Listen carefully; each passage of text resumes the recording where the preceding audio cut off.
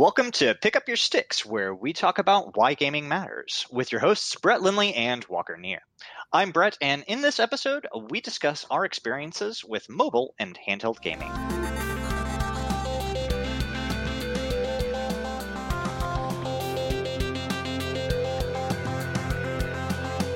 All right, Walker. So handheld games probably gonna come up first, I'd imagine, because mobile is a little bit later in life for both of us. So where'd you start?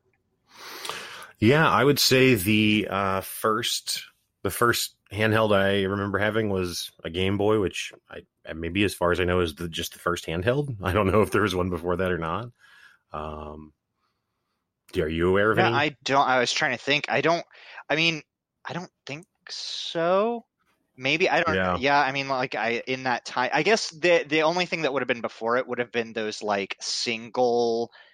Like the Tiger? Games. Yeah, the Tiger where like football and there's just like three frames of That's animation. actually the first handheld I had, yeah. Like the LCD style. I had like an Outrun game or something on it. Yep, like a little car that can move in two places or something. Ooh, I think these were after Game Boy had come out and I never had one, but maybe worth an honorable mention is like the little Tamagotchi.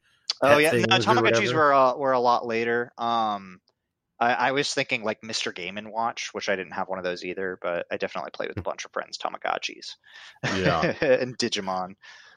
But yeah, so I had a Game Boy, but honestly, the only game I remember, I have memories of definitely playing Tetris on it, because it wasn't. I don't know that it was even really mine. I think it was just like my household's, the family Game Boy. Yeah, because people would like my sister, who's older than me. She would come over and because she was like an adult when I was a kid, and so she would come over and play like Tetris, and then we would all do like high score turns or whatever, to see who could, whatever. But and then I remember playing Metroid 2, but I was pretty young and it was hard, and I don't. It's kind of a slow game if you for like a young person. I don't think I got far in it, and I don't really remember. But yeah, but really, other than that, I don't really remember owning a lot of Game Boy games or playing a ton of Game Boy games. I had a Game Gear. That was the Sega competitor to the Game Boy. Right. It had like a color screen, but I think it took either 6 or 8 AA batteries, and they lasted for like 2 hours. Yeah. The amount of batteries put in landfills by that thing is. Yeah, well, it actually just turned out that I could only play it really on trips, because that was the only time that my parents were willing to justify the cost of buying that many batteries. You know what I mean? Like it's an expensive habit. I mean, it is. Yeah, you got like 8 AA batteries or AAA's even. They're about the same price. You're going to be running. I do remember that a lot because there was a Sonic the Hedgehog game that I played on it, and then there was George Foreman boxing that I played a lot on it, and I thought that was super dope. Yeah. I definitely think that my first. I don't think I really owned much of a handheld outside of like the Tiger style games. I remember having one that was maybe like a space shooting game, or so, like not quite Space Invaders, or something in that similar vein, like a sideways style scroller, and maybe a sports. I think I had a soccer game that I didn't understand or like, and I think I was much more interested in how it operated and worked, and like I wanted to take it apart much more than I really cared about playing it. Right. Yeah, that for me, I didn't get into. I mean, I was mostly PC gaming growing up, and it wasn't really until like, I mean, I played other people's, of course, like anybody that I played Tetris on the bus, like anyone who finds a friend that has one. But I think a lot of my like Game Boy-esque games really hit. Now, I mean, they hit. There was a lot of emulation. So before I had a Super Nintendo emulator, I had a Game Boy emulator, and in fact, there were several Game Boy games that I got before they were released in U.S. markets. Because SNES scene wasn't really very strong yet, and the internet wasn't very good yet, because you couldn't downloading an SNES game would still take a while. But Game Boy games are really, really small and tight games, so you could download a lot of them. And there was a pretty big community of translators that would translate games, like Japanese games and port them over. What year is this roughly? Oh man, so junior high, so I want to say like 97, 98, like late grade school, early junior high. That's wild to me. And this is a deviation from a gaming conversation, but just it's like for me back then, my access to the internet was dial up and it was through AOL. Yep. And so to me, like the internet was just AOL. Right. So Largely the notion it of like was. going and downloading a game file, so like I don't think I downloaded anything. You know what I mean? That's Like fair. I mean, I think just browsed. I didn't get like really big into like IRC or anything. Like a couple of my friends who have internet histories older than mine. Um, but I remember we had internet before we had AOL. I'm trying to remember if it was like if we were just Netscape Navigator or something. Because I remember like AOL 3.0, I think was when we really got in, like, and that I have a lot of memories of that. But I'm pretty sure we had internet prior to that, and I was learning how to find like it was a lot of message boards. I remember finding a lot of message boards, and I don't know how I stumbled upon Game Boy emulation as a thing, but that was one of the first things. I think I was just searching for like go to Dogpile or Alta Vista or whatever, Mhm. and type in like computer games. I want to figure out what I could do, and Right. but yeah, I Anyway, actually. So I mean, I don't want to jump too far around as far as like age or whatever, but I definitely was really impressed. So like most Game Boy games were kind of crap, right? Especially by the time I was in junior high, because it's Game Boy for both of us was, I don't know, when did you get your Game Boy? Like what age? I mean, I want to say like maybe first or second grade, like 6 or 7, Right. so the early '90s. So by the time I was like 13, 14, like 12, 13, 14, somewhere in there is when I got into Game Boy emulation. That's a good 5 to 7 years Mm-hmm. after the initial Game Boy, like Game Boy Color type stuff. Um, Yeah, Nintendo 64 is out by the time right, you're looking right. at this. Yeah. But I did remember, so I downloaded this game that at the time I thought was really interesting and pretty fun. And it was because I mean, a lot of games on Game Boy, super simple games, and only like your Nintendo main core games like Metroid, Kirby, and a few others that had real substance, right? But I found this one that was it was like an action RPG. It was really cool. It was about like battling monsters against each other. I was like, man, this thing is pretty wicked. And they've got all these monsters and evolution and stuff. And there's like kind of a storyline with some bad guys called the Rockets or something. And it was like pocket monsters. And of course, the translation was not great, but it was Pokemon. I Ah, got Pokemon Red and Blue. And mm, actually, I think I just got red or whatever. But Bulbasaur right. all the way. Suck it. You don't at me. Um, I don't know who they are, it's all so right. That's for the rest of the internet. yeah, right. Bulbasaur takes out like the first three gyms solo, so whatever. Ah, Um, but yeah, and it was like this fun battling game. Of course, it wasn't Pokemon. It didn't have, there was no TV show. There was no, and like I played it probably a good 6 to 8 months before the wave, like the Pokemon wave hit the United States. And I'd mm, even shared it with a couple of friends, like, hey, this, which they weren't terribly interested. I think I had like one friend who was willing to go back and play a Game Boy game because he liked RPGs, right? hmm But yeah, that was probably one of my biggest memory. And like when it did come to the US, I was like, "Oh, cool. I know this. This is that game. This is the new translation." And then it turned into like the 7-year-old craze and the anime show and everything. And I had this weird conflicting because I was also like a teenager and I was hmm like, "Do I like this because it's a good RPG that I've already played, or do I hate this because it's a children's show?" Like, and I didn't Pikachu was not a great Pokemon to really catch in Red and Blue, and like and I didn't know that you could get it much earlier than most than where it normally shows up, and so I didn't really care or reference that. I was like, "Where's freaking Bulbasaur? Like, and why aren't these guys evolving and turning into awesome monsters that wreck face?" Like, but it's a kids show. Right, right. So I don't know. That's probably my biggest like Game Boy memory. That and like Kirby's Dream Land 3, Mm, where you had the animals. And then like my friend had a Super Nintendo with the Game Boy adapter. I don't remember what the mm, Super Game Boy. I was yeah. trying to remember names, and it's literally the simplest thing ever. But yeah, and so we were playing like Kirby 3 in color was pretty awesome at his house. Yeah, because you put it on your TV, right? Mm-hmm. Yep. Yeah. Huh. Yeah, that's pretty cool. Yeah, it's strange because, you know, I owned the Game Boy, the Game Gear. In high school, I got a Nintendo Advance. Okay, I think they were called. That was like the next gen handheld. Played a couple of games on that. I remember playing an RPG called Golden Sun. That's kind of like a cult following JRPG at this point. I don't think I actually finished it, but it was cool. And then I remember playing actually a Metroid game on that as well that I think was like, it might have actually just been Metroid 2 like remastered, but called like Return to something. I can't remember the name of it now. I think there was Samus Returns, and then there was Metroid Fusion. Ooh, it was Fusion. It was That's Fusion. The one. Okay, yeah, that was like that's like almost like Metroid 4. Okay, kind of ish. It falls later in the series. They haven't done a game past that point in the timeline. Oh, okay. Which is really kind of a shame because I think things get off. That's one of the best games in the series, in my opinion. Gotcha.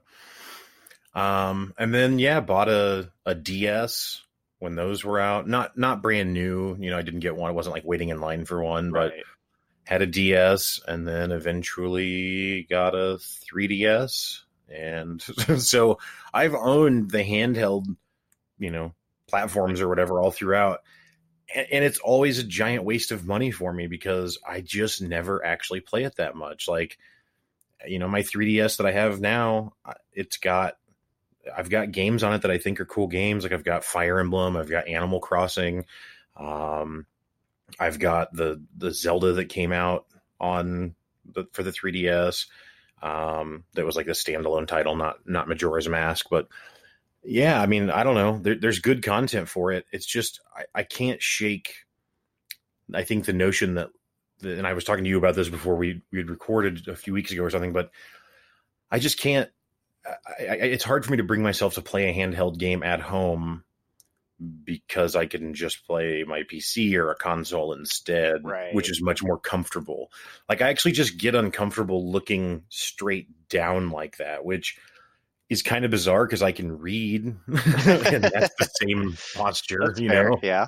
So I don't know. I think it's because when I read though, I end up, especially now with the Kindle, but even before that with books, like I'll still sit in weird positions and change where I'm holding my hand and how I'm at, you know, the actual angle that I'm looking at the book at or whatever. No, I agree. With a book, I definitely, because you can like one hand it with like the thumb on the spine or Kindle or whatever. You could prop it up and like put your hands behind your head or under your chin or something, like you're laying on your stomach. And so you can move around. And I agree. I also adjust around a lot. But with something like a Game Gear or a Game Boy, largely you've got to maintain like gamer pose, like elbows locked in the hips, you know. Well, and if it's a 3DS and you want to use the 3D screen, then you absolutely have to, because the viewing angle, since there's no glasses, it's all dependent on viewing angle. Yep. So now the angle is very specific that you have to hold it at, which you can use the slider and turn the 3D off, but then why'd you get a 3DS? Right. Exactly. I was actually really impressed with the 3DS, and I am too. I was surprised that more handheld games pre-mobile gaming didn't take advantage of like almost augmented reality type stuff, like having a camera or even like there were a couple that tried with like barcode sensors or something where you could scan in physical things, right? Because I thought that was kind of one of the cool things about having handheld is being able to like venture out into the world, right? And or even just have something like almost kind of like we had discussed, like a Hearthstone style game, only with a tabletop element, right? Or a board game that had a video game element. I always thought would have been something that took off more, and it always was a couple of gimmicky things attempted it, but it never went anywhere. And I was always kind of perplexed by that. Yeah, I think that the space that handheld gaming and you know, I'm not an expert on it. This is just some different articles I've read over the years and frankly my best memory of them. So I may be inaccurate, but yeah, my understanding is that, you know, from a hardware perspective, you know, fine, produce your device, but ultimately in all gaming, the money is not in the hardware, the money's in the software. Right. And it's just really hard to get really good development of those kinds of games. Nintendo has the leg up because they can make all their first party IPs. Now, obviously, Pokemon is not exclusively a Nintendo thing, or right. There's a few breakouts, but generally, it's first party stuff. Right. And if it's not first party stuff, it's Japanese stuff, right? I mean, for like, every breakout, there's definitely like 200 to 300 like clearance store bin boxes full of the most random games. Right. So I think that it's just hard to get. I mean, because you look at Sony. I mean, they did the PSP, and then they did the Vita. I think it was called. Oh yeah, that's right. That order backwards, but I don't think so. Either way, whatever. But and like the direction they tried to take it is like, well, what if you could still play the same games on handheld? So they tried to take it to where like you've got a game on PS3. Well, now you can have it on your Vita. And if you've got to run to work, you can shut off your PS3 and start playing, pick it right back up on your handheld while you're commuting to work or whatever. Yeah. I definitely remember being impressed by the PlayStation, the PSP and the Vita both. Like they were impressive in the amount of power that was being put in them. Yeah. Well, and people were like, I knew some people that were like modding and hacking them or whatever. And yeah, they were really, really robust little devices, but it's the same problem though. Like there's just not, Sony doesn't have first party titles like Mario to lean on, right, or Yoshi or Zelda or something. They don't have, even if it's not an IP franchise like Mario, like, Nintendo can make a Yoshi's Island game or a Luigi's Mansion game, which isn't even a mainstay, title. That's not a good phrase, but you know what I'm saying? They have a robust universe to pull from. Yeah, and people are willing to buy it, but like I might buy a Rayman game, but I don't even know who any other character in Rayman is, and I certainly would not look at a Rayman spin-off character's solo game, right, but I would look at Luigi's Mansion or something. Same with like Crash Bandicoot or yeah, exactly, as a side character in that game that takes off. So right, no, I agree. Yeah. I think there's also, I think the other thing that mobile games have struggled with for a long time is just simply that, and I think we've probably spoken to this to some extent through the other episodes, but the thing that gaming has chased for most of our lives is visual fidelity. Like that was always the thing that pushed the next technology. Right. So, whether that be any of the old school consoles or when we finally jumped to HD or now in the most recent iteration where the jump is from, to more of a 60 FPS lock instead of 30. But it's always that visual fidelity, and mobile games outside of the examples of the PlayStation handhelds, they just don't look that way. And certainly I can argue for a long time that the visual quality is not the most important characteristic of a game, but there's a lot of people that feel that way. And I don't know. I think that there's just an inherent struggle there to become mass market the most popular thing ever when it just doesn't look that good. Well, and I definitely agree. I think there's a feeling, at least kind of that I always had, of I can get the current generation on my television or the equivalent of the last generation in a handheld. Right. It feels like it's second rate. And if you're going to play a second rate game, and you're going to again, this is more me, and I feel like it's a second rate experience because I'm choosing not to play my console or my computer. So instead I can sit on the couch and play this handheld that's this tiny screen, and I have to sit in a certain way. Like, why would I do all that? Clearly these industries have existed for 20 years though. So my sentiment is not the prevailing one, because despite them not being, the equivalent of consoles, there's still been enough of a market for them to thrive. I think my lifestyle isn't necessarily the right word, but just when I was a kid, I didn't have to ride a bus. You know what I mean? Like I either went to like an after school daycare type situation or got picked up and taken home, or walked home later in life. Yep. I don't know. So I just, there wasn't really if I had to sit on a bus or go and wait somewhere for my parent to get off work for a long time, then I think I probably would have had a lot more time with those handheld games growing up. I mean, I definitely always wished I would have had one. It was just because of the cost of not just the unit, but also the games and Mm-hmm. like my allowance versus Christmas and birthday presents, which happen like 2 weeks apart. You also know of the Christmas birthday present, I'm sure. But Mm-hmm. it's one of those things where it was just like it really. I was always pretty like financially conscious even as a kid, and I was like, man, I can get like one $20 Lego set that's going to offer me endless experiences, or I can get, you know, one game for a Game Boy, and that like the equivalent, the amount of time, like $20 was probably equal to like maybe a couple of months worth of allowances.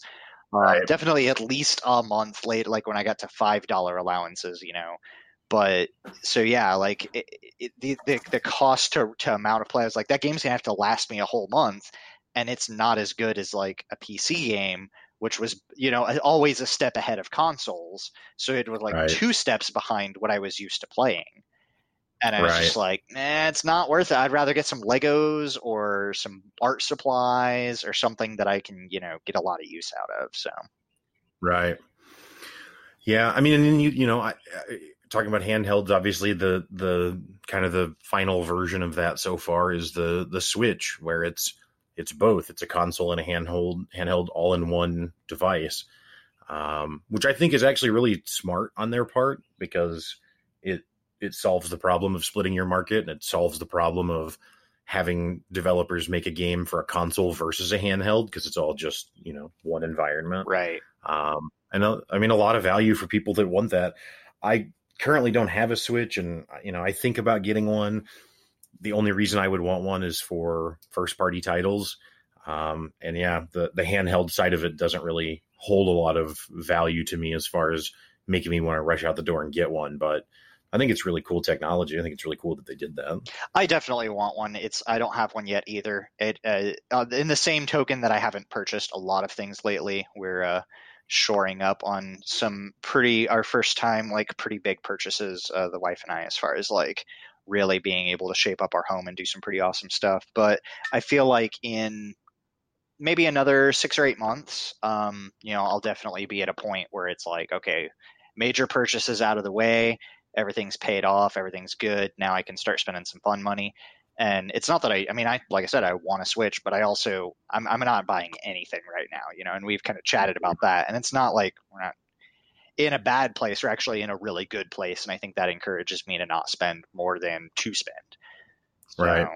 yeah. And it's, again, I think I actually kind of like the portability, and I didn't used to be about the portability because especially one thing that always kind of drove me crazy was being able to see pixels, and that's not really a thing that you get a lot anymore. And like Yeah. especially in the screens that started coming out as cell phones got better, and like the amount of pixels they're cramming into a squared like millimeter is getting ridiculous. And so yeah, like I'm a lot cooler running around with a portable and not seeing the individual green red LEDs in there. So Right. Yeah. I don't know. And to be fair to the graphics quality of it all, I, as we've talked about before, the indie game revolution or whatever you want to call it that came about in the late aughts, 2008 or so, really kind of shook up the ground on, or the current, the MO, if you will, on for a game to be considered a serious attempt at a game, it needs to look amazing. And instead, now there are games that are tons of games that are intentionally designed with a retro aesthetic or whatever. So I certainly, and I love that. I think it looks great. well, yeah, So there's I'm also a lot more depth and complexity in that retro style. Like there may be retro style art, but they still outcompete on number of sprite sheets and That's amount of fair. story and amount of things.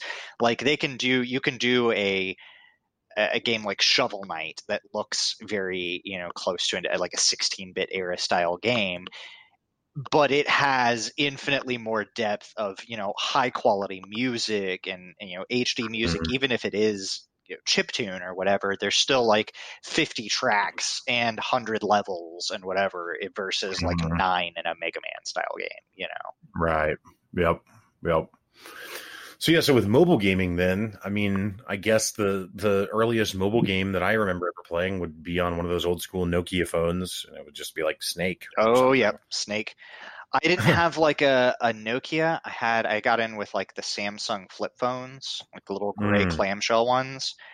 But I remember, I think it was Chuzzle, which was Hmm. like but it was kind of a Bejeweled style game, except the Oh, board okay. is always full, and instead of matching three in a row by swapping two places, you had to shove an entire column or an entire row by like sliding Ah, it, and it'll like Pac-Man across the screen. It'll screen wrap vertically and horizontally, and then if you matched like four in a square, it would turn into a giant one that forced you to move two rows or two columns at once, right?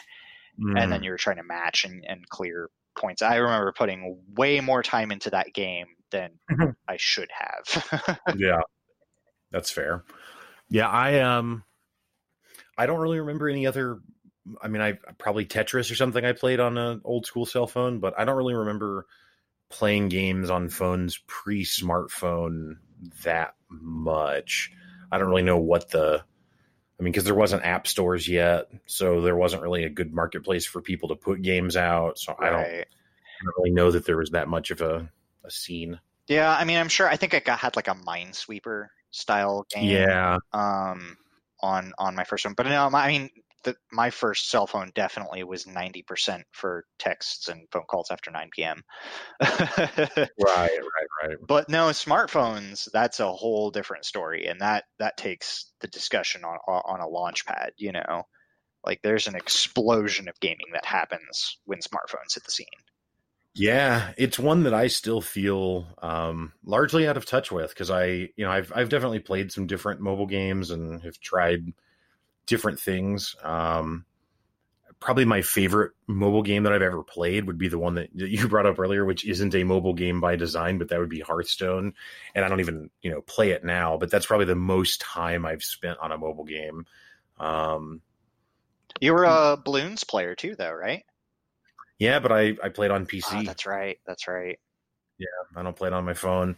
Um, and now to be fair, Bloons is an example of a game. I mean, I would say that it's maybe just the greatest tower defense game ever created. No, it I don't know. I definitely don't. is, and I think I'm. It's fair that so I have a tablet as well, and I would say Ah, yeah. while I have a lot of smartphone gaming that I've done, maybe as an attempt to recoup those child years where I didn't have a Game Boy. I will Mhm. say that for mobile gaming, I definitely will fire up the tablet more than the cell phone.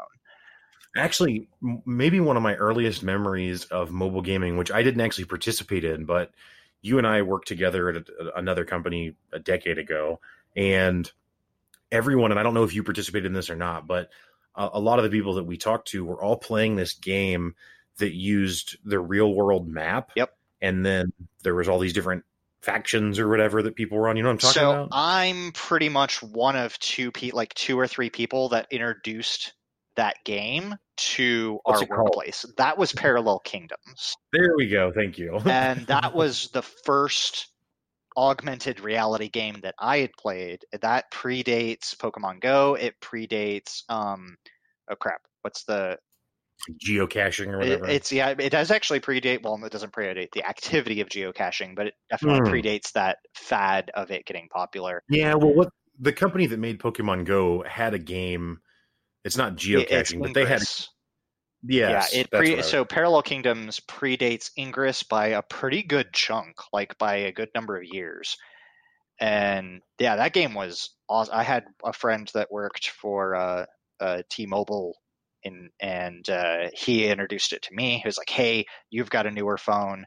This game," and I was like, "No, man, I don't want it like knowing my location and stuff." He's like, "No, it doesn't work like that.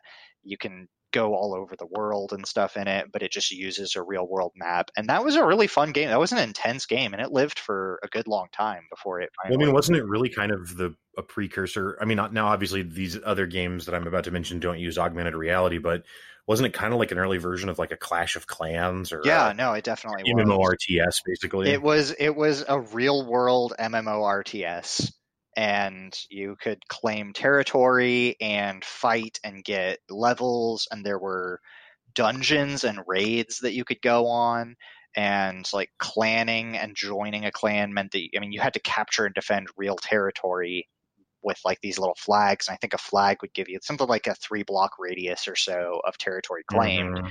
And you could only jump between certain points until you had skills enough to like fly further and whatnot. But it was a very in-depth game. I could probably go on that for a long tangent on that, but it had a lot of systems baked into it, and really not as many bugs as you would think from a game that was kind of a breakout hit before breakout hits in mobile gaming. That was still not super early in mobile gaming, but early enough that people were not talking about mobile gaming in a good light on the internet yet. Yeah, well, I mean, it was also just, it was early in smartphone time. Right. Because like my memory of PK, as everyone referred to it back then, was that I hated it and I was super annoyed by it. But that's because I didn't have a smartphone, so I couldn't participate. So I would try and hang out on Break or whatever, and everyone's just staring at their phones and talking about their next PK move. And I don't care. You know? It was interesting because it's like real. Because for me, I wasn't in WoW, so I didn't get the WoW raid experience or anything like that. Oh, right. But that's what it was for me, because you would plan like, okay, we want to attack this clan. But when you started an attack, like, a clan would suddenly be on alert. And so you had to plan sometimes days in advance of how close can we get before they realize that that's what we're doing. And how can we set up the attack and swoop in and make enough. And then, getting everybody's schedules together. Like, okay, at like 6 p.m. tonight, we have to launch this. So everybody take your break, and then we'll launch it. And if we can do it right, we get it done super fast before they can react or whatever. Right. Yeah, that's pretty cool. But yeah, so then, fast forward a bit, I get a smartphone. Probably the first smartphone game I played. I don't know. That's probably not true. I don't know. I have memories of trying Minecraft on my phone pretty quickly after getting my phone. Right. Because I'd already played it on PC, and I thought it was neat, but again, it was like, why would I do this instead of on my PC? You know what I mean? Like, and I don't really have a long period of time where I'm away from my PC where I can also game. Like, so if I'm at work at the office, fine, but I'm not hanging out playing games on my phone at that time. You know what I mean? Yep. Like, same with like Terraria, which again, I mean, both Minecraft and Terraria, the mobile versions didn't have the same content as the PC version or the web version or whatever. Right. And just harder to control because you're having to do it all. You're having to press on the screen, and maybe me, because I have giant sausage finger hands or something, like I just can't see the screen now. I don't know, but it's it's strange. But yeah, I mean, I wonder, I guess, actually also how closely tied in the kind of explosion of mobile gaming on smartphones, like we're talking about. I wonder how closely that's tied to the explosion of Facebook games. I was talking with someone about that just the other day, because someone sent me a Facebook game thing, and I was like, oh my God, I didn't know this still existed. Like I'd forgotten about it. But I remember, you go to 2010, and that was all anyone was doing. Remember how much we all hated Farmville? Yep. Yes. Yep. But Farmville is just a really early version of an idle game. Yeah. In between hated. An idle game and like a Animal Crossing sort of thing. Right. But it was, it was funny because I remember everyone that I knew that was a gamer hated Farmville and couldn't believe that it existed. And then fast forward 7-8 years later, and the idle gaming scene is huge. There's tons of idle games, and they're not tied to Facebook, but I think that's a lot of people that I knew that hated Farmville either secretly loved it or only hated it because their parents played it. Or like, and like suddenly gaming was accessible to everyone. Like, it was always accessible, but people didn't see it as like mainstream. Like, gamers were nerds, and or geeks or whatever. There was some they weren't going to make it anywhere in life. They were, people just getting their kicks off by playing games and not participating in society. Like they weren't going to, go to college and become doctors. They were just gamers in people's basements. And then all of a sudden out of nowhere, oh, grandma's a gamer. Right. And I think if it took mainstream gamers media everybody hated on mobile gaming for a long time. And I think a lot of it was because suddenly their little sacred space of the internet or whatever was open to everyone, and they didn't like that. Mm-hmm. Yeah, I think you're right. And I think I don't know, I think that it's just something you see across all genres, though. Like anytime someone recognizes, like, hey, if we just made this a little bit more accessible, we could get way more people into this. The people who were in it before that change are usually pretty upset about it. Right. Like the MMO community versus World of Warcraft, right? Which we did a whole episode, so I won't go into that in great detail, but just to say that like MMOs used to cater to like a D&D crowd, then WoW comes in, and now WoW it starts out kind of catering to that same crowd and then slowly recognizes that, hey, we can just make this stuff more accessible and more people will buy in. And they were absolutely right. But in the same way that mobile gaming kind of helped normalize gaming, which is still not done across the board. I think there's still some of those kind of stigmas that you're talking about. Oh yeah, for sure. But I think WoW did the same thing for MMOs. I mean, before World of Warcraft, if you played EverQuest, like you're pushing your glasses up your nose kind of thing. Yep. You know what I mean? Yep. Like people are not impressed. But if you play WoW, I mean, everyone. Oh, well, the jock plays WoW too, So. Right. I think that there's also something to be said where it's less, you hear less stigma about mobile gaming now, especially because there are a lot of cross-platform games even now that you can play on mobile and PC, or tablet games, because there's a lot of really good games on tablets and stuff now. But I think now it's changed to casual gamers are the ones that it kind of get some of that stigma and hate now, like, oh, Bejeweled's not a real game. Oh, which whatever it is, it's Tetris. Like I have no idea if the stat is still true now, but I know within the last few years I had read that the number one selling game of all time is Kim Kardashian's dress up game or whatever it's called on mobile. Like that's the number one selling game across all platforms of all time. People like us would say, well, that's not a real game. Right. Well, I mean, I can't say it's not a real game. I would probably not. It's not my kind of game, and I don't care about it, and I kind of am aghast at its popularity. However, I was a fashion framer in Warframe. Like I wanted to dress up my crazy biotech spacesuit to make it look cool. Well, our friend Megan, that she was telling me that her husband was constantly playing Destiny, and I was like, oh yeah, what do you think about that? And she was like, I don't know, I don't know what he's doing. Most of the time, it's just him sitting around trying different dresses on, it looks like. And that's because in Destiny, all the characters wear like dusters, So it actually does kind of look like that. And I was like, well, I'll tell you what, you should download the Kim Kardashian game and then play that.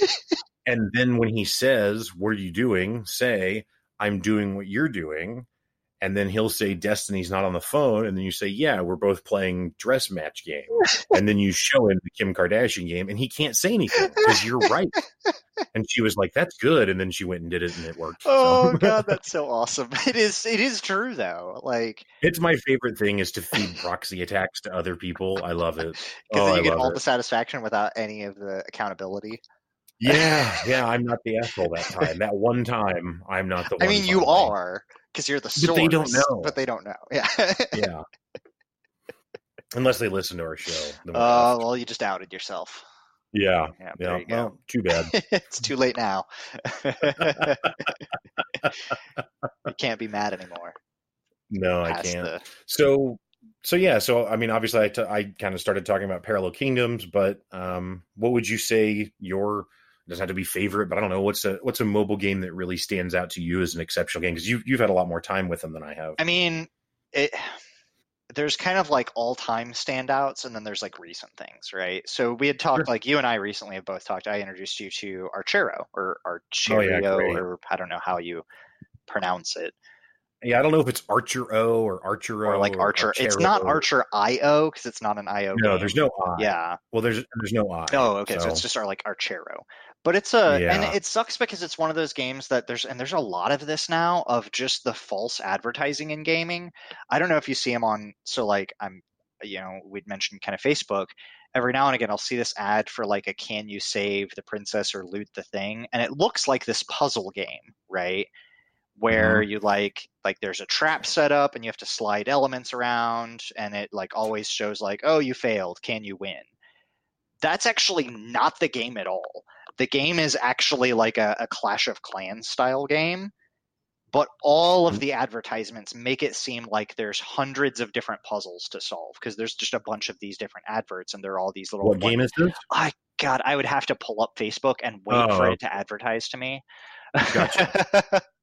Because it's Just to always be clear, this is not Archero. no, yeah, Still. no, sorry. But the story comes, so Archero is a game that I picked up because of an ad in another game, right? Oh. So I saw, because the advertisement was this, like, it looked kind of like a tower defense, right? There was like a maze, Hmm. like a spiral maze, and there were enemies walking down through it, and you controlled a little archer guy walking through the maze, shooting the enemies, and like trigger an ability that shoots through like 10 of them or whatever, and then picking up gold and stuff, right?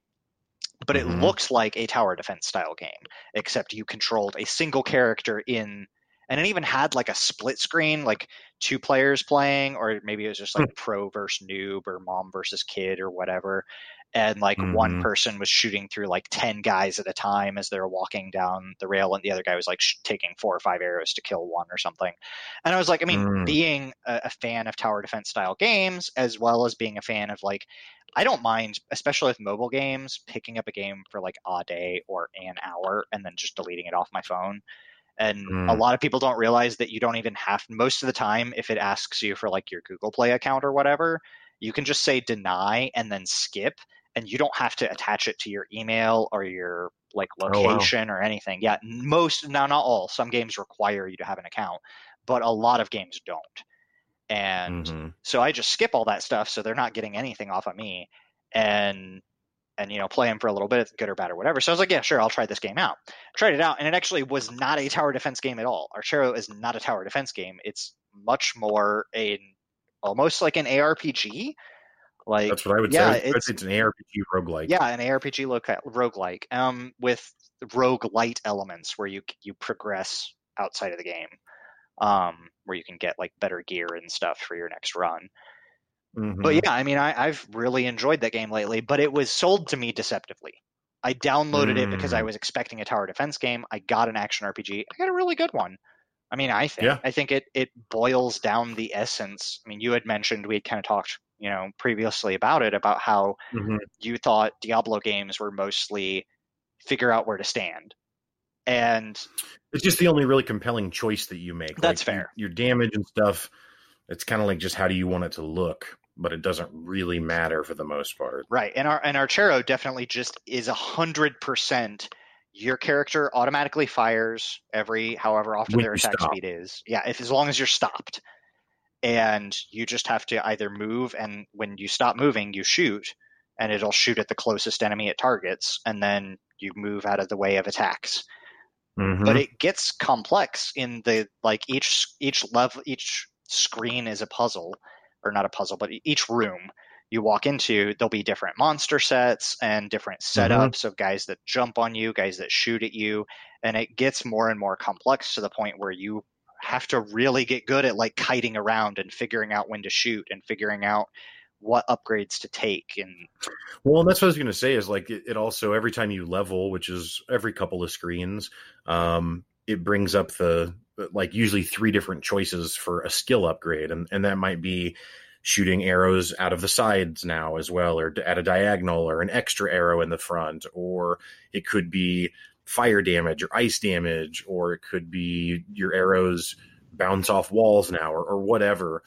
And I actually think that the game does a really good job of making those choices interesting because it's random what options you get every time you level, every run. So you kind of have to like, theory craft is probably a bit of a stretch for what you're doing in that game, but we have to min-max to what you're offered, as well as also get kind of lucky. Right, exactly. And then also with the meta, if we call, I don't know what else you would call it, but the meta progression that's outside of each individual run, I didn't really understand that at first because it took a little while for me to unlock any new gear or anything. Right. But like eventually I unlocked this little bat familiar that shoots a laser beam that goes through walls. Like, that's awesome. I had no idea that was in this game, Right, and then you get like different weapon choices to fit your style of game. Yep. But yeah, I think it's a neat little game. Now, all that being said, it does still very much fall into a category where I probably play at most 5 to 10 minutes at a time. And that's maybe once or twice a day, if at all, in a given day. So, but it's a lot more, as opposed to a lot of more idle style games or even like the Clash of Clans style games and stuff. I think it offers you a lot more gameplay experience for your quote-unquote energy, because it has an energy recharge mechanic. You can average about 4 games per 4 hours or something. I don't know how long it takes for the energy recharge cycle is, because I don't play. I'm like you. I'll play 1 or 2 maps. If I get through, if I die really quick, I'll play a second map, or I'll just play. One map can take you 10 to 15 minutes. You can easily spend 15 to maybe even 20 minutes playing through an entire dungeon and trying to get to the end of it.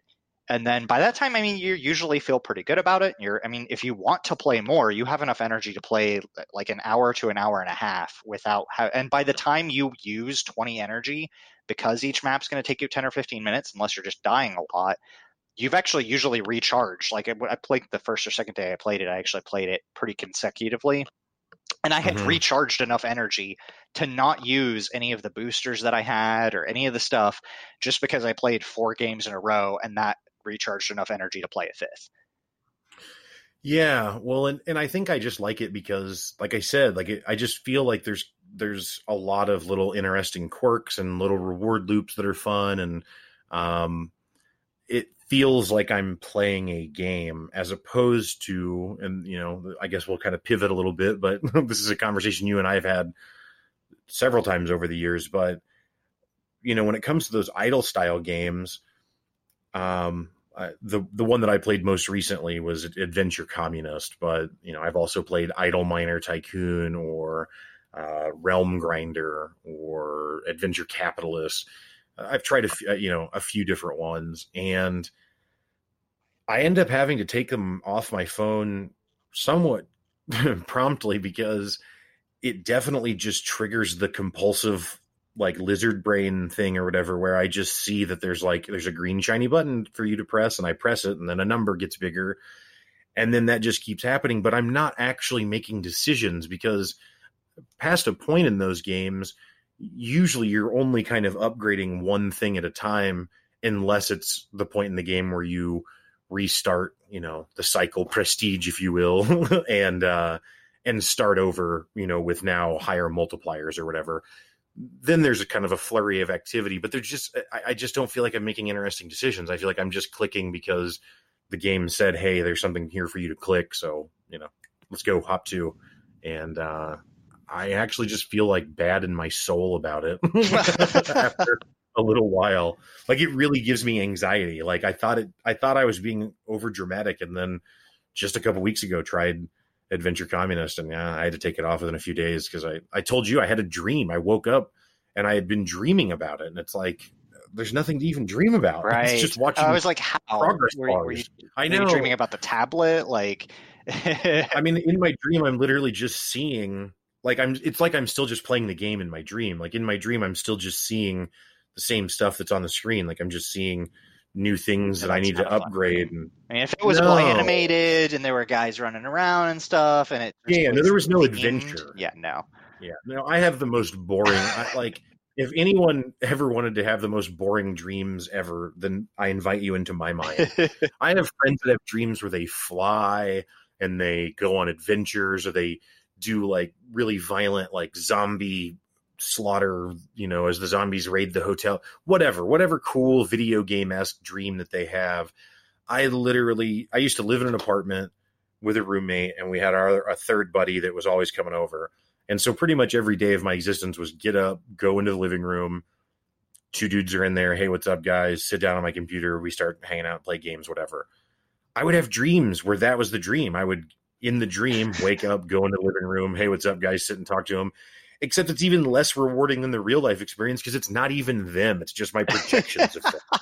See, I mean, yeah, I mean, I definitely have very adventurous dreams. My problem is that they're all nightmares, but it's weird because I'll wake up terrified or like just shooken, but they're also really badass nightmares. So I have lots of apocalypse dreams where like surviving like Noah's Ark level biblical floods in some future tech world where everybody has like Batman gear, and some giant gator monster will chase me and try to kill it. My gun runs out of ammo and it like tears my leg off, and then I like get shaken awake. So I'm actually terrified because I feel like I just had my leg ripped off, but I'm also like, that was really cool. I had a laser grappling hook. Like, yeah, no, like the most intense, and I'll stop talking about my dreams. I know this is very boring, but the most intense dream sequence I can remember in the last decade is I was in a hotel room because I was on some work trip. And so I don't know if that being in a weird place and it being a work trip or whatever had that on my brain, but I had work dreams, and I had like 5 work dreams back to back that I thought were independent. And I kept waking up after each one and being like, oh my God, well, at least it's probably time to get up now. 2 a.m. Like, oh man, okay, back to sleep. Another dream, wake up. All right, well, now it's time to get up. 3 a.m. Like, oh, come on. And so then eventually I have the 5th one. And the 5th one explicitly references stuff that happened in the first dream I had in that night, like a bad TV series. And I was like, no, be cooler than that. Like, why can't I fight Diablo or something? You know what I mean? Right. Like, why can't I do something cool in my dream? No, I play idle games in my dreams. That's what I do. So my problem with idle games, my big start on them was like Clicker Heroes. And that was pretty shortly after Cookie Clicker like took off. I wasn't into that one, but Hero Clicker, or Clicker Heroes rather, all about it. Yeah. And I got one other friend pretty big into it, and we were discussing like strats and stuff or whatever, as much as you can strat I mean, you have some choices, but like you said, they're not really that important. But the problem that game gave me is I was also playing Path of Exile at the time. And in the Clicker Heroes game, you collect heroes. You also collect like gear, and you can get minions to go out to do quests for you to try to find gear to like equip and stuff. And almost all idle games are, it's about just making the numbers go bigger. Mm-hmm. But it ruined me being able to play Path of Exile, because that game required me to go walk around and click on things a bunch and hit numbers and try to know where to stand to get gear to make the numbers go bigger. Yeah, I mean that's my problem with ARPGs these days, is that it does feel like it is just a clicker game, except that you choose where to stand also. Right. But that's it.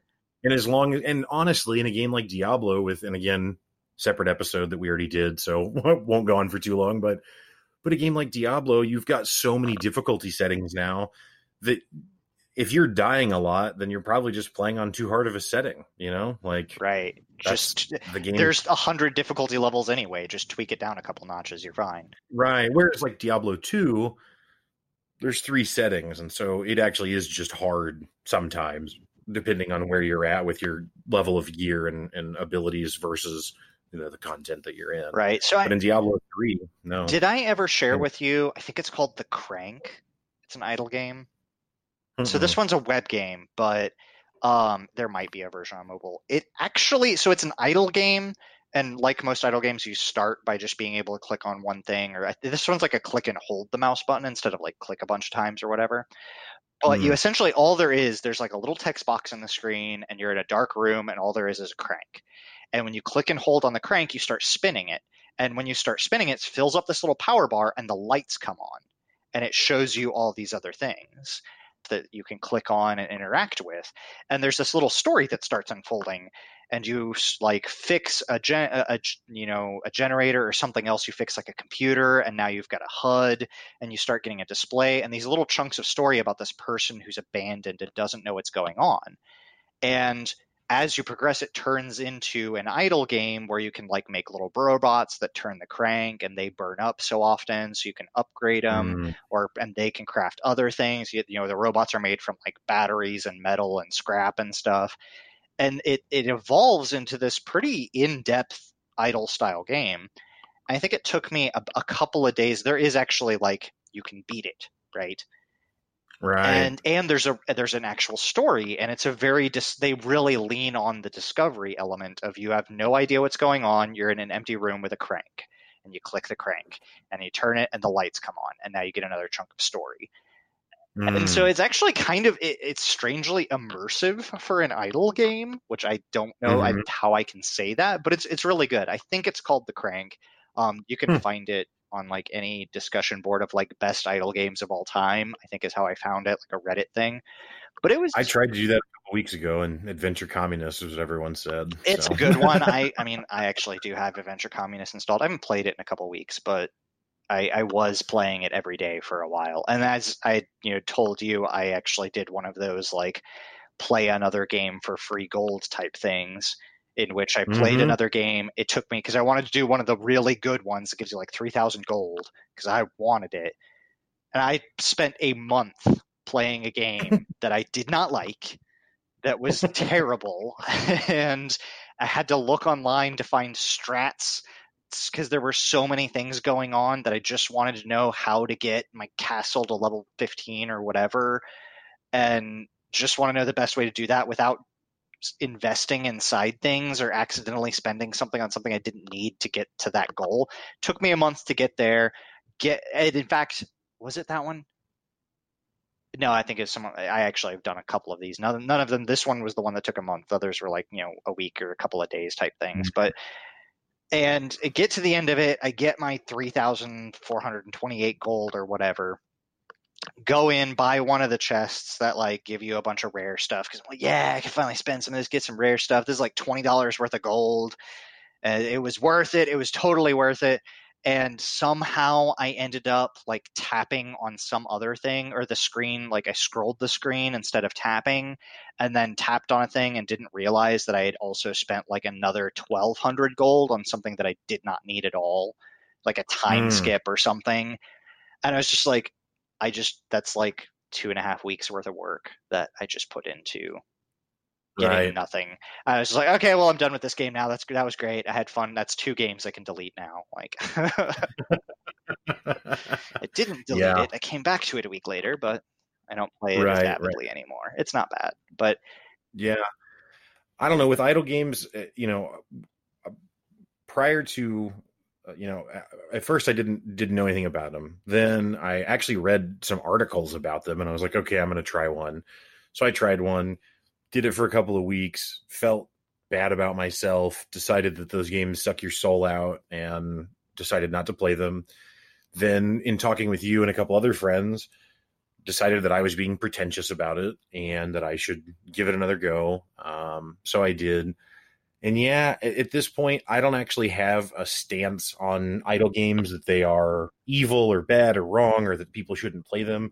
It's more just that I can confidently say that it just makes me feel bad. So just like if I was going to eat, like, I don't know, if I ate fried chicken and that made me feel sick, I just wouldn't eat it. I might not investigate what reaction is going on in my body that makes me feel sick.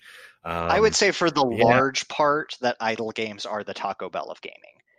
It seems like a great idea when you're drunk at 2:00 in the morning and you wake up the next day feeling terrible, and you end up thinking about idle games on the toilet a lot. So, there's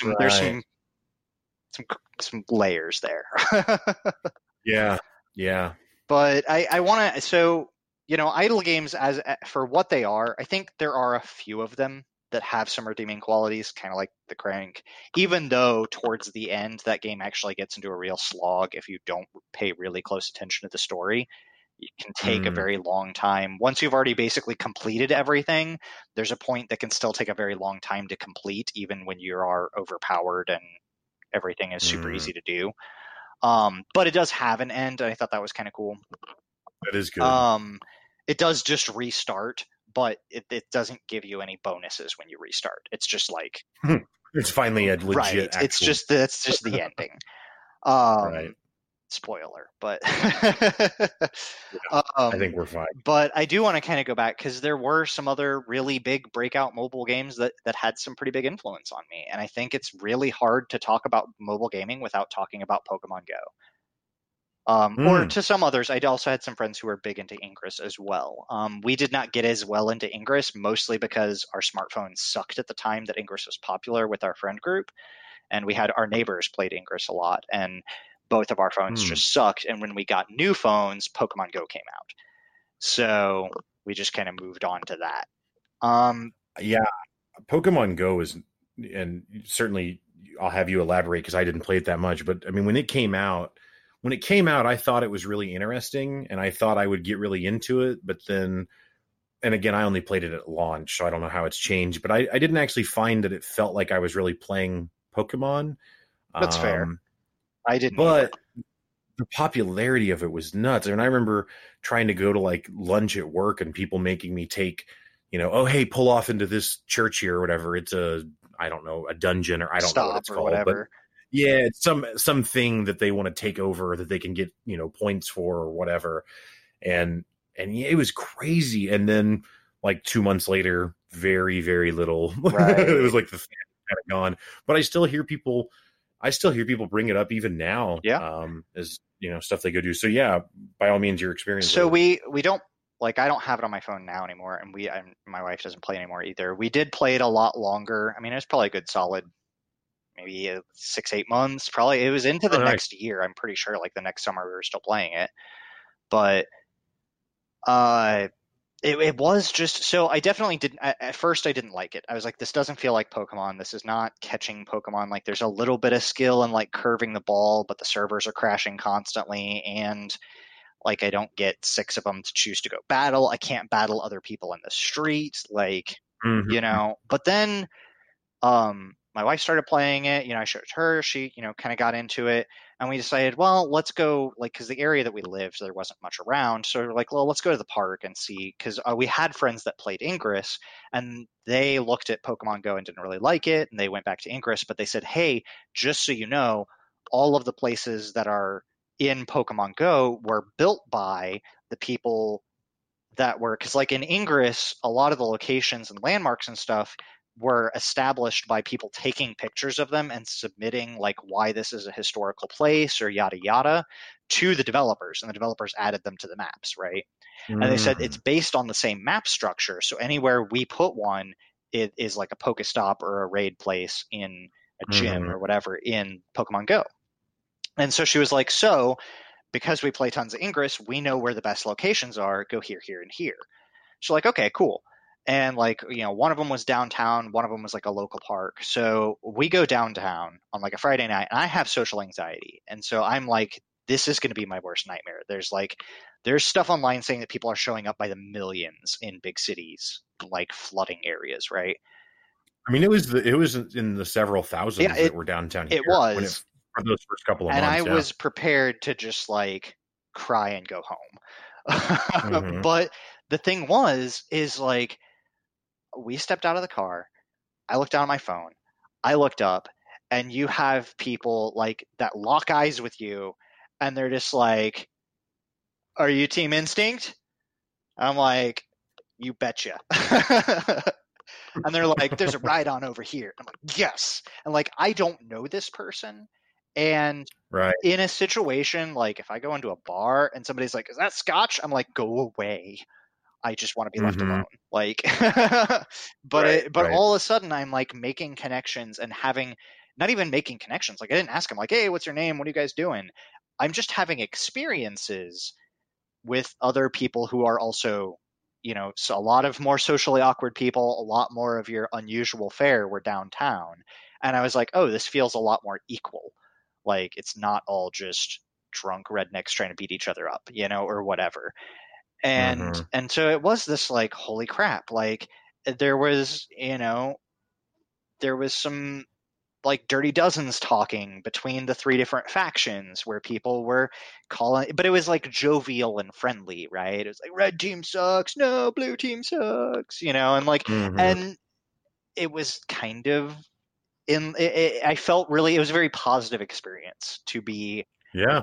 surrounded by people all experiencing the same thing, and like you'd see like six people just gun down the street running, on the sidewalk, and you're like, oh, wait, where are you guys going? Where are you guys going? And they're like, oh, Pokemon's this way, this way. We found a Blastoise or whatever, and so you join them because that's it was at the time rare thing to get. So you'd have this like gaggle of people all run down the street together, yelling out coordinates or street crossings where things were happening, and then you'd get into these other kind of shadier corners where you just find one or two people, and you could tell just by it was like the hand swipe motion, like the finger swipe motion was just a motion that you didn't do on your phone that often. So if you saw Right. anybody doing it, you knew immediately that that was a Pokemon Go player. And because it was like, Right. it was easy to tell a Pokemon Go player from somebody checking Facebook. Right. And even because on the Facebook you're scrolling with like your thumb, maybe, but on right, Pokemon Go you're using the two fingers and sliding it forward because you're trying to throw exactly. the little ball. And so it was Yep. just like you could tell immediately, and like some people you'd like hang out with, and other people you just be like, you kind of nod and get a nod back, like. And I mean, I got really into it. I was like 3D printing a necklace with my team logo on it. I wanted a decal on my car, like, because it was the first time that like being on a quote unquote team didn't feel like I was talking crap on another team or another like political group or whatever, because those are teams too, and not to get too serious about it, but like it felt like it didn't matter what team I was on, everybody shared the same love, right?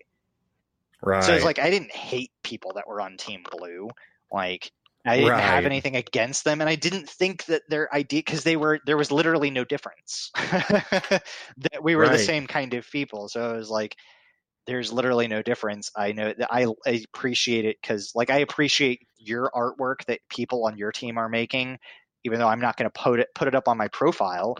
I still like it. I think it's really good art. I'm just going to put my team's colors up, Mm-hmm. But it was I don't know, it was very unifying, and it also got us out a lot. Like, we were already fans of like going hiking and stuff, but now it gave us an excuse to go on more hikes. I don't think we hiked more in any other year that we've been together than we did for that like 8-month segment of Pokemon Go. Is like every day it's filling up camel packs, getting strapped up, getting good, socks and shoes, extra water, granola bar, go for a hike, go to the park, go to the bar. Like, our dog got buff going on walks. Like we got buff. Right. And I think it was really cool to see that many people getting out. And I want to know what the collective number of calories burned for that app was like. Right. Yeah, it's got to be enormous. Yeah, I mean, that's the people that I hear talk about it now, mostly, and not exclusively, I guess, but mostly are people with kids, and they'll still take like their kids to the park, and the kids are still really into it. I don't know how the game has evolved or changed since it came out. I think I would have been a lot more interested in it if you could do straight up PvP. Right. Like if I could just have Pokemon on my phone and then meet you and then battle your Pokemon with you or whatever. However, having just heard your explanation of what that whole event was like and that whole thing, I think that would have changed the mood significantly. Right. You'd have min-maxers and people who get up in your face and are just like, you lost, sucker.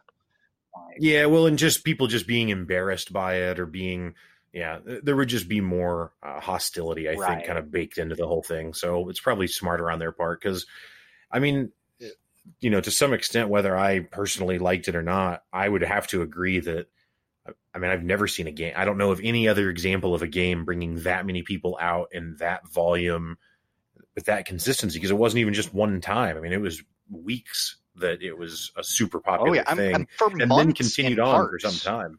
Like Yeah. because Yeah. I mean we played long after, but it was largely just like, especially so one of the updates allowed you to just get kind of points for walking, so, and allowed you to Ah. kind of upgrade your Pokemon with just walking and stuff. And it just kept us consistent. Like we went on nightly walks anyway, even before Pokemon Go, but Mm-hmm. it was a way to engage in our nightly walks in a different way. And so, I mean, we were still going on the walk, might as well pull it out, and so we kept it, but it did stagger down. But even like 3, 4, 5 months later, weekends at the park were twice as busy as they'd ever been.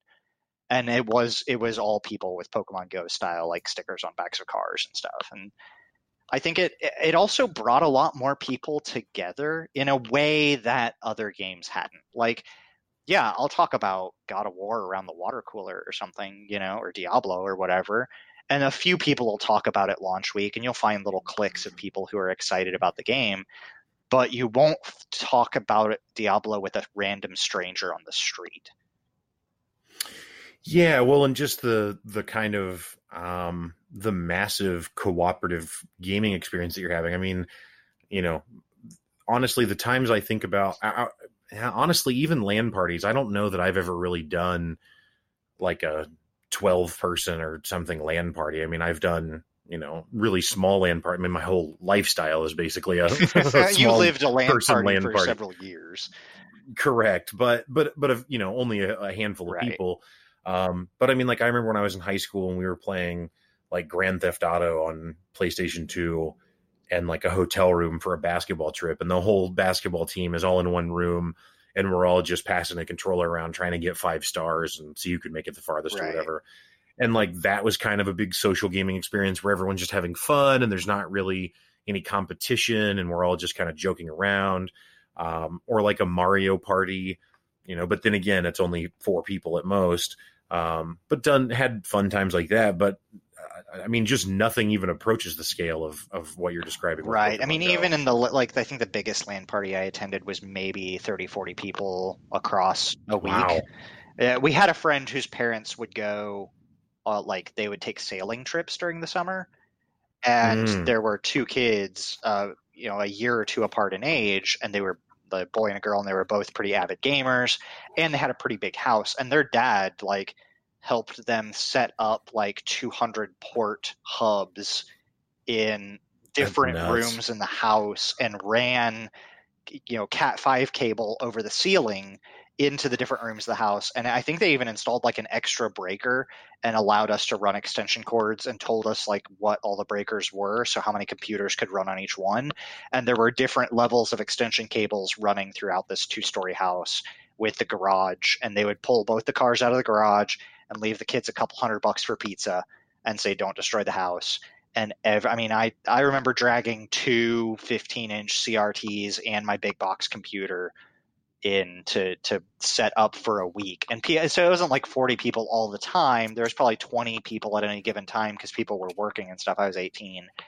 But at any, over the course, there were, probably 60 computers set up across this house, 20 of them in use at any given time. But even that sounds like high school. It was, and there were 2 of those across 2 years of high school, basically during the summer that I attended.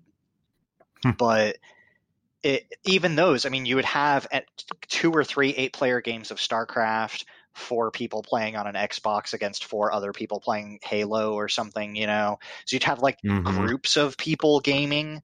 You'd have 3 or 4 people playing Half-Life and 2 or 3 other people yelling that the Half-Lifers needed to join the Counter-Strike because there wasn't enough people to play or whatever. But it's still, like you said, that even if all 60 people were playing the same game in some tournament style bracket, still not thousands of people. Right. It just dwarfed anything. Yeah, I would say actually, and I don't know what made me think of it, maybe talking about multiplayer or something, but actually a mobile game that I would like to give a shout out to is something that I thought was really cool. And I haven't even spent that much time with it, but it's a game that you played with me, and it's called Space Team.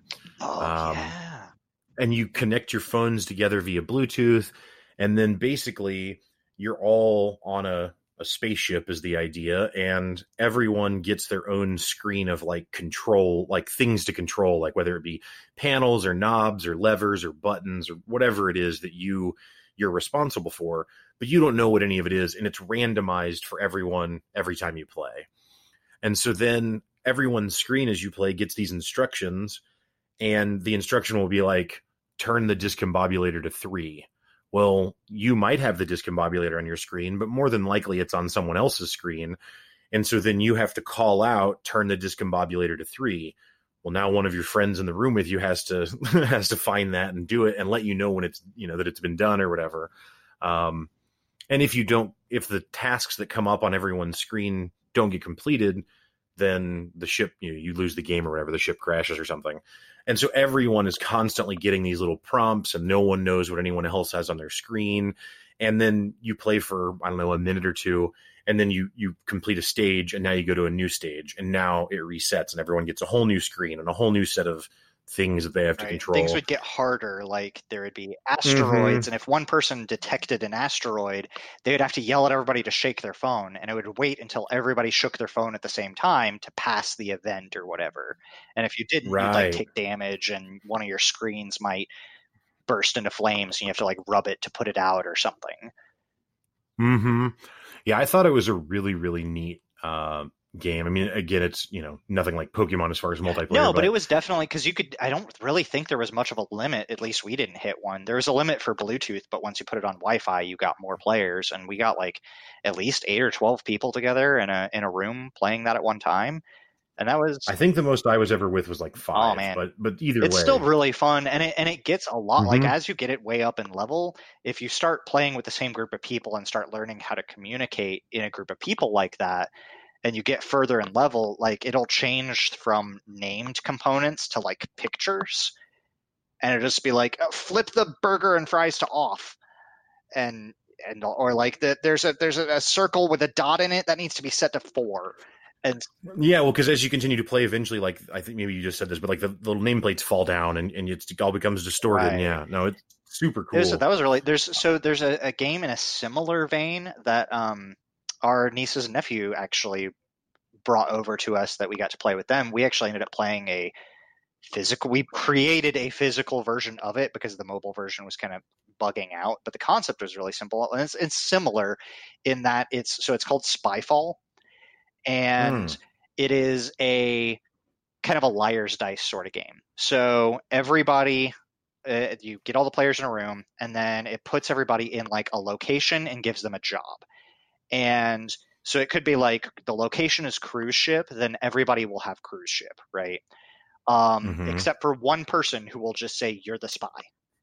And then all of the people on cruise ship would have like a job. So you could be like waitress or cook or card dealer or captain or whatever, right? And then the goal, it set like a 5-minute timer or something. And the goal was to figure out who the spy was. And you found out who the spy was because it would pick one person to go first. And the person who goes first gets to ask a question of any other person. So you could say, like, what do you see in the room? Or, like, what do you see around you? And so they'd be like, oh, well, I see lots of water. And so that may tell. So if you know you're on the cruise ship and they know they're on the cruise ship, water would be something like, okay, I know that you're cool, right? And so the person that you asked a question of gets asked the next person, and it goes around. And basically the goal is to give enough information that other people in the location know where you are without giving away the location. And then the spy's job is to fake it based off of the information everybody else is giving and give a vague enough answer to hopefully slip by undetected while not giving themselves up as the spy and also trying to figure out the location. And at the end of the 5 minutes, everybody gets to vote on who they think the spy was based on your answers. And so you like get points for if you're the spy and you convince people somebody else is the spy. And then you also, the spy gets points if they guess what the location was. So if they figured out it was cruise ship, then they get bonus points for that. And like it was just like a really cool kind of liar's style game that got a lot of people involved, and it was allowed us to have some fun and play around with it, because you could be really, you could figure out the spy really quickly sometimes, other times, because you don't want to give the spy too much information, so you can give not enough information yourself and other people think you're the spy. So I don't know. That was a fun little mobile game too. Yeah. Yeah, I think there's definitely a lot out there. I think that mobile games are, are also, a lot of their popularity is driven by the fact that a phone, now 10 years ago, this wasn't the case, but now especially a smartphone is a pretty ubiquitous thing. And so for a person to have a smartphone isn't that shocking. Like, most people are going to have one, I guess is what I'm trying to say. And so for a kid to have a smartphone, that, like, their parents might want them to have a phone so that they can get a hold of them or whatever. And so maybe they wouldn't be interested in buying them a 3DS or a dedicated gaming device, but they're already going to buy them the smartphone. And so now they have a device that plays games, coupled with how many of the games that are out there are, free to play or freemium type games. So I think that also kind of drives the popularity of a lot. Whereas with us, which obviously you've had a little bit more experience with it, but I think you're still closer to me on mobile gaming than you are to, a current 12-year-old kid or something, you know what I mean? As far as how into it they are. I don't know. I think that we're not as driven by exclusively having to search for free to play content, because we're adults with, jobs. So. Well, and we also come from, like, I think that it makes handheld gaming so much harder to compete nowadays, because who's going to pay $20 for a game because like nowadays people have a hard time paying 99 cents for a game, right? They want free to play is almost exclusively where it's at, with some level of microtransactions. But I mean, when we were growing up, like $20 for a Game Boy game, and I actually can't even speak to the prices that much, but I would assume that was, the realm of pricing for a decent quality game on most of your systems. They're 40 now. Wow. So probably that's true. So, I mean, no, I'm not sure you can find a mobile game for $40. There might be a couple of apps. You can definitely spend more in microtransactions, but not like a full premium style purchasable game. Like, people would just balk at it. Right. And I think nowadays, because of that, because mobile gaming has driven the price of the market down so far, it makes it hard for mobile consoles to compete, which I think is where, like you said, the Switch is a smart move of being both a mobile game or a mobile platform as well as an HD platform. And being able to say that. Despite that being true, you still see Nintendo releasing Super Mario Run on the phone. That's right? True. So they still made a mobile specific game. So my point just being that even Nintendo with their position still, clearly feels that there's more market share that they're not tapping into in the phone space. Well, and like you said, because most people already have a phone for some reason. So if you can then market a game to those people who may not normally be gamers, like maybe people like me who didn't own a Nintendo console but like Nintendo IPs. Well, I have a phone, so now I can get a Nintendo IP because, they're not going to put it out on PC. Then now I can have that, and for sure. Yeah. Yeah. I think the most expensive games I've seen, because I'll go on like the Android App Store and click on like, top charting games or whatever. Yeah. And top paid, I'll click on that category. And I want to say that the final, like the old school Final Fantasies and stuff, I think those are up in like the above the $10 range. Yeah, I would say that they're probably the ones that I see in like 15 and 20. I think Crashlands, when it launched, might have gone 15 on the phone. Crashlands would be that's the thing though. And again, those games were not designed for the phone initially, at least. Or exclusively. Initially, yes. Exclusively, no. It was designed to be a dual platform game. Well, when I say those games, I'm lumping Crashlands and the Final Fantasies and all of those more premium quality games. Like, they're not made just to be phone games. And so they end up being like really, really, really high quality phone games. But again, my point is that I think that that's because they're designed with another platform in mind as well. But is there, and maybe there is and we just wouldn't know, but is there a exclusively mobile game that has that level of quality, that has the story of a Final Fantasy game? I don't think so. And I guess, maybe I'm tainted by microtransactions, but usually microtransactions crap on stories. Just because by the nature, if you have a story-based game, then that's your content. But I feel like in tandem with that, it's just it really is kind of a different space. A lot of people that are looking for a mobile game aren't looking for something that they're going to sit down and play for 20, 30, 40, 50 minutes or hours and Yeah, hours. no, you're right. Like they're not going to play something for 2 hours straight like you would a PC game, or some PC games. They're playing in micro chunks, maybe 2 or 3 minutes waiting for a bus. And so you have to be able to do Right. something significant in a couple of minutes or less. But I would Right. say that, probably they're looking at average active times measured in minutes instead of hours. And so you can't get a lot. If you're trying to drive a deep story, how do you drive that in 2-minute chunks? And Right. Yeah, I think something that I have, because I've never owned a tablet, and I think that I would probably be a lot more into mobile games if I had a tablet to play on, like you had mentioned towards the beginning of the show that you do, because I think that it's a lot more screen real estate and just allows for a little bit, again, with my, sausage fingers or whatever, adds for a little easier attempt at controlling it appropriately and finding that enjoyable. Because like trying to play Terraria on a smartphone and trying to pick specific blocks to mine, like, no thanks. Well, and even, now good. you can get a lot, like the Bluetooth controller that I use for my PC, I can also hook up to my phone, and it has an adapter that you can clip your phone to turn it basically into a Game Boy. So you've got the controller on the bottom, and the phone has like an angleable screen with like a hinge on it, so you can angle the phone, and now you've got a controller. Likewise with the tablet, I have a pen tablet, like an artist tablet, and that pen allows me to get that super precision. So like I actually prefer playing Bloons on my tablet versus PC, because the pen offers me such precision, almost more than the mouse, because I can drag it exactly where I want it and just drop it there and it's done. And so and plus, it's just, the portability is really nice. If we're going on a road trip, bringing the tablet and being able to play something like Bloons is just so much more fun than playing something like a Tetris. Something that's meant to be engaged for a longer period of time, or can be engaging for a longer period of time, is, that's probably when something like Archero would have me a little frustrated, is on a 3-hour road trip. But Bloons, you can play that. I can play that for hours.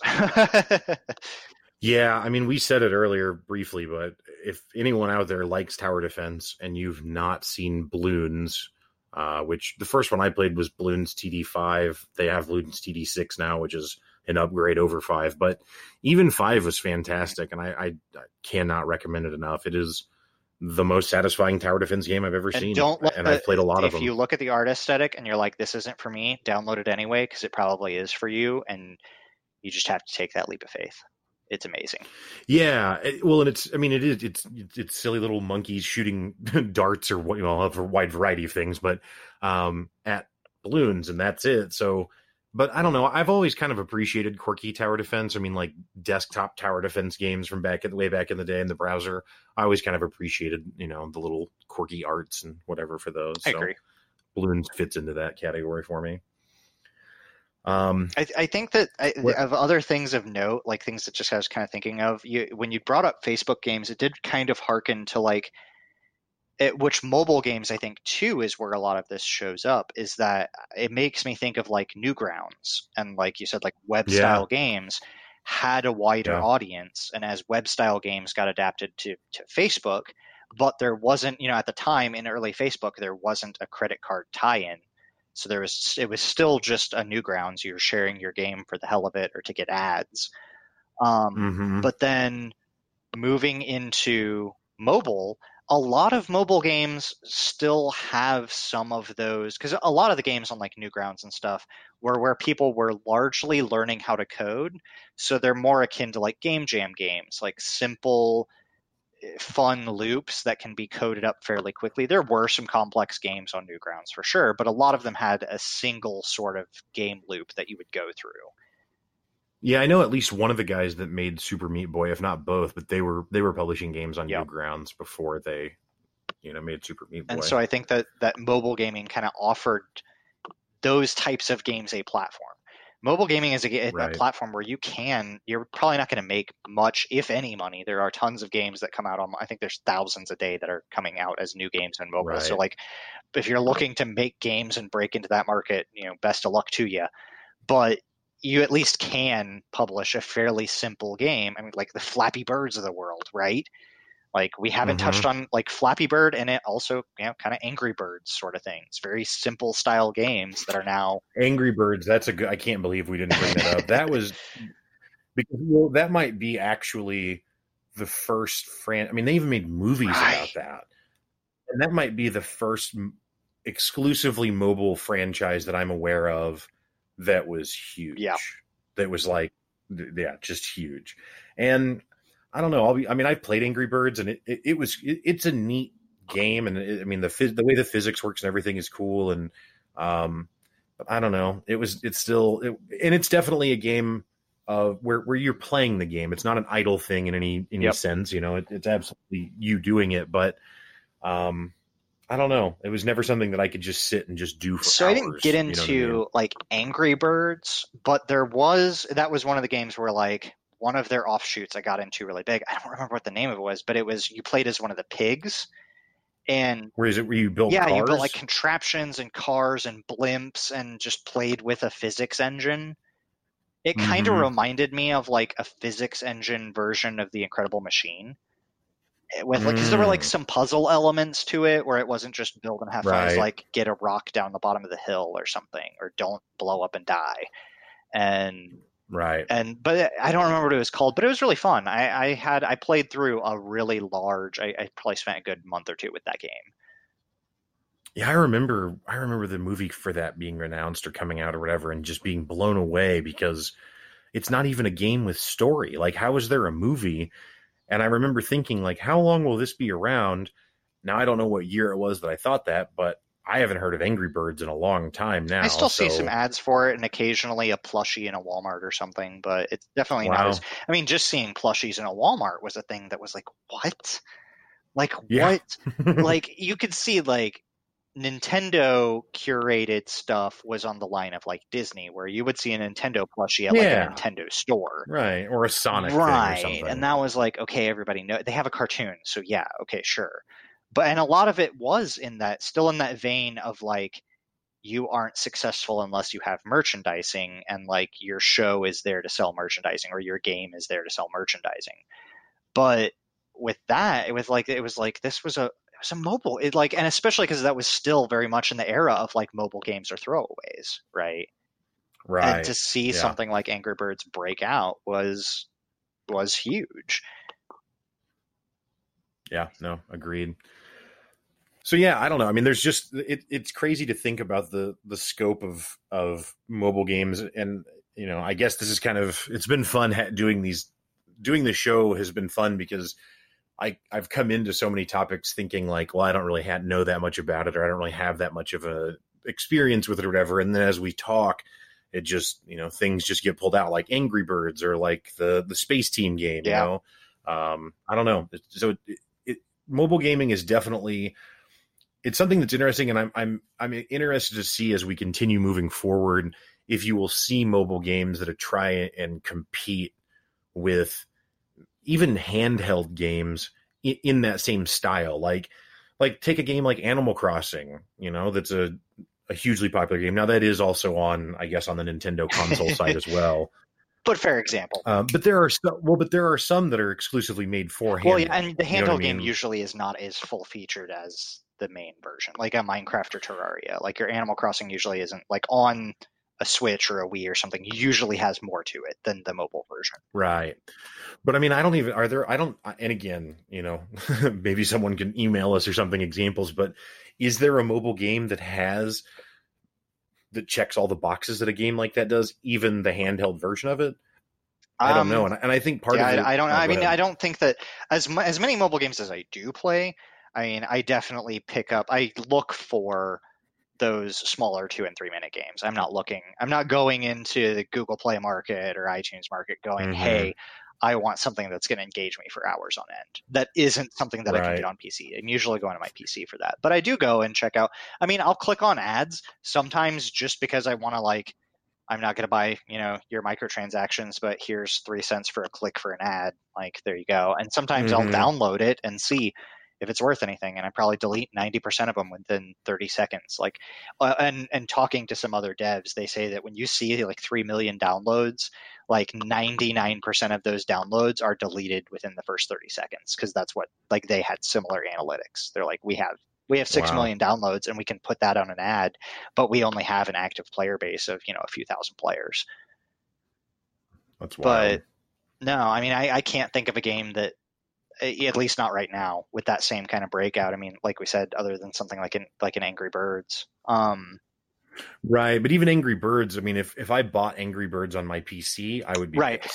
I mean, unless it was like $2. And this is wild speculation, but I think it won't be until, like, there was kind of this first merger of handheld devices and now mobile devices, like the difference between the Game Boy and a cell phone. I think that there's going to be a similar jump, probably if/when power technology, like battery technology, makes another leap.